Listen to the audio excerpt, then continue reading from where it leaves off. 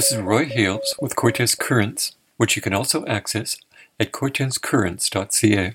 In a previous interview with Cortes Currents, Bernie Amell mentioned tools that allow development to occur while respecting natural water balance. Amell is the co-owner of the environmental design firm Source to Source and a recognized expert in the design of constructed wetlands for water treatment and the restoration of streams and riparian habitats. He's designed over 135 such projects throughout Alberta and British Columbia, and has presented his work at national and international water management professional conferences. Amell lives on Quadra Island, and in today's interview he talks about learning to work with a natural water balance. Natural water balance is an idea that has been generated in the past 20 years by people in the stormwater management world.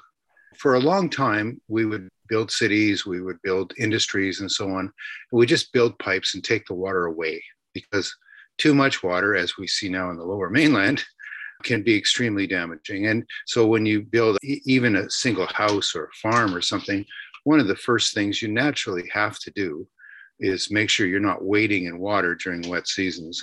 And so in a single family house, you might put in a ditch or something. In a farm, you would put in ditches that take the water away from the farmstead out to the fields, that sort of thing. And it's pretty humble. It seems like you're not really doing much to the hydrology, but in fact you are. So what has happened in the stormwater management world is to recognize that even fairly humble things that we all take for granted, like curbs on roads and roadside ditches and the ditches in farm fields and so on, change the hydrology. Most human activities do. We put a certain investment into a house or a farm or whatever. And there's this idea of microtopography, that the grading and soil levels and so on usually have a roughness to them. You have these millennia of big trees developing and then blowing over in the wind, and their root cavities gradually fill up, and you end up with a very hummocky land. And that's just the way things develop. One of the first things that people do when they're putting money into building a house or whatever, they, okay, I can't really have that seasonal pocket of water right outside my side door or threatening my foundation. So they drain it off to somewhere. There was no real thought of what happened to the somewhere, as in the streams and the wetlands and so on. For me, this idea of a natural water balance was quite a kind of eye-opener. When you do these human activities, you have these almost micro effects. Sometimes they're large effects, but let's say we're dealing with just individual houses around Cortes Island or whatever. Let's say you put in a house and it has a roof. The roof has 100% runoff. Then you have a parking area, which after it's been used a few years is pretty much 100% runoff. So now you're producing a concentrated amount of water from a certain area. You've done it. And there's no blame in it. Is there a countervailing thing that can be done so that your property in total equals the natural water balance of the landscape? Yes, there is a whole set of fairly humble tools to maintain a natural water balance close to the point where the human impact has occurred. That's one of the principles of natural water balance, is that the smaller scale and the closer you can get to the roof that actually generated the drainage, now you're dealing with a bit of water, and it's easy to manage in a small scale landscape. I've worked on projects in the city where you end up with multiple city blocks and they generate quite a lot of water. It's still possible to do it, but it's more expensive. So a natural water balance is this. Everyone remembers from grade 5, that big circular water cycle. If you delve into the detail of when the rain falls on the ground, usually you just see the vegetation and the soil. There's a certain amount of the rainfall that's caught in the canopy, never actually makes it to the ground, called intercepted water. There's not much in this rainy season, but taken the whole year, it's probably 5% to 10%. Then there's a spongy layer of humus and leaves and everything and superficial vegetation and roots that take a very high proportion of the water into the ground, and it doesn't run off. There are these low pockets that hold the water as well, and they have to completely fill before the landscape starts to spill from pocket to pocket and away. And then there's the deep infiltration, which in parts of Quadra where I live, there's very, very slow penetration because of the compaction. The layer below the soil is very compacted by the glacier. And I think that's true also of the south end of Cortez. You get down a half a meter and you're into this hard pan. They call it clay, but it isn't actually clay. It's just compressed silt and sand. But in any case, it has this effect of infiltration can't happen straight down, but it can happen sideways. So that's the deep infiltration. And then there's the evapotranspiration from the trees using it. So there's a balance between all these things. And how can we then say, okay, humans, when they move on to landscape for all kinds of very understandable reasons, modify the natural water balance? What are the countervailing things? And they're very simple. Like one of them of a good scale that you've put in Cortez was the wetland conservation and regeneration. He's referring to the Dillon Creek Wetlands Restoration Project at Linnea, which helps filter the flow of nitrates into Gunflint Lake. At a much smaller scale, you can simply have pockets of vegetation with a kind of deep soil profile and on individual properties that can act as sponge, essentially, enhanced sponge for, let's say, calculated to take the runoff from somebody's roof. It goes beyond planting because you're putting an unusual amount of water on those few square meters. It requires a kind of structured bed. So you put the plants on, but the structured soil with an ability for the low portion of that soil not to become stagnant. It has to find a way to biofilter beds. There's different terms for it. Actually, I really like the British term because you know how Brits like beer. They call them SUDs, Sustainable Urban Drainage Systems. Anyway, are relative to that wetland system. The wetland system serves a larger catchment. If you're dealing with a few acres of land around a house, you might just focus on biofilter beds because you could integrate it, say, with a fruit orchard or something like that, that will also benefit from having deeper rooted soil conditions. You have to deliberately create it. If you've created the roof and the pavement that increases runoff from one area, you have to do some deliberation somewhere else. I call it countervailing effects. So that's what the core of the natural water balance is about, is understanding the kind of nitty-gritties of the water cycle on your property and then saying, okay, I've done inescapable things that affect it. What can I do to bring things back into balance?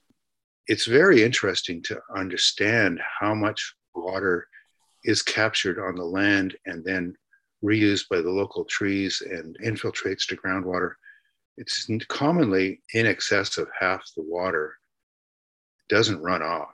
It is used up on the land. In some places, it's 80 to 90%. I think in the temperate rainforest, it's a higher percentage of runoff, but it's still probably 50% of the water that falls in an area doesn't run off the land. It goes into the ground or is used by the vegetation on the property. I mean, how do you respect that cycle and maintain that natural water balance? I've noticed on my island that if you don't take that water and find a way to restrain it a bit somewhere, somehow, you end up sending more water more rapidly to the creeks on the landscape. And those creeks immediately respond by digging themselves into the land. They become incised. And I can see it here on Quadra Island. There is more flow than occurred 100 years ago going to those creeks. It's so obvious. You get this V-shaped thing. And again, it's not to point blame at anybody. People did this and thought they were having no effect, but they are. And the solutions to it are really just having your eyes open to it and then being willing to take the responsibility on a site-by-site basis for maintaining a natural water balance. Could you give us some examples? Okay. All of my deep knowledge is based in Alberta, unfortunately. So I was working on a project about 15 years ago. It was a landfill site on the east side of Calgary. And there was an old seasonal creek running through the land. They were building a landfill site. They didn't care about the environment 60 years ago when they first started building this thing. So they just ditched it. And every time there'd be a major storm, the ditches would overflow in the middle of their landfill site. So what we did is to say, okay, you got the landfill, you've invested the money in the infrastructure of a landfill, great. What we need to do is to create an equivalent creek valley that goes around the landfill that can become, by all purposes, a natural replacement for what had been there before. That's what happened. There was about a kilometer and a half of creek valley created beside the landfill. And then we got the water to go through there. It has a U-shaped valley, so that it has a little floodplain to it. And it's taking care of itself just fine. And then we brought in native species and got things restarted. It'll take decades, but the natural processes come back quite vigorously. That's on a bigger scale, but it shows you that it can be quite effective. If you've been to a landfill site, you know the degree of landscape damage that those pose. Well, even that can be managed if there's enough money and effort put into not just building the landfill, but dealing with the natural effects of the land. Give me another example. Another example is a project where they built a subdivision, and below the subdivision was a kind of gravel layer. When this was aspen woods and grazing land and everything, most of the water would go down to that gravel layer and then move out to the adjacent creek valley. The creek valley had a system of springs in it called Marshall Springs that were well known. People would go and get water and so on. After they built the subdivision, about 10 years later, they noticed there's no Marshall Springs anymore. They're just dried right up because all the storm water had come down, been picked up in pipes and shot directly to the creek without going through the ground. So there was this project to intercept that storm pipe. Oops, we made a mistake. Run it through some treatment wetlands and then get it to soak into the ground. Within 4 months of doing that, the springs are back. Let's go for 3. Can you tell us about another project? This year, another project I was involved in, we won a Cross Canada first prize with the Landscape Architecture Association. Their gold medal was for this particular project. There's an area of the river valley that had these giant storm pipes coming, and they serve 1,800 hectares of city, freeways, etc., dumping into the river at a primo trout spawning area. And at that point in the river, there happened also to have been a historic gravel pit operation. So there was a piece of damaged land down in the river valley. There's this giant storm pipe, and then there's the river. So we redirected the storm pipe, created a sediment removal feature, and then a treatment wetland, and then a soaking infiltration area in order to protect the river. And again, that's a massive scale, and the biodiversity is developing very rapidly because we paid a lot of attention to the habitat creation side of it. We're not just looking at the engineering function, we were looking at the environmental function of the system. So that's as big a scale as we have in Canada, that particular project. But it worked. Oh, yeah. Yeah, it's working really well. In fact, the engineers who manage the sediment removal operations, they're singing its praises because it's easy for them to take care of. So again, this is very much just acknowledge the effect that human use has and sit at the feet of Mother Nature and say, what are you telling me here?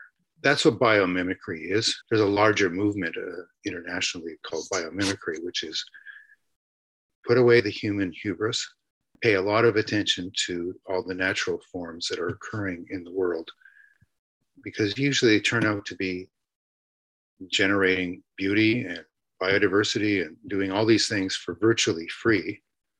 If you just have the humility to say humans need to pay more attention to what nature's trying to say. You've been listening to an interview with Bernie Amell, a retired environmental designer living on Quadra Island, about learning to work with the natural water balance. This is Roy Hales with Cortes Currents. Goodbye.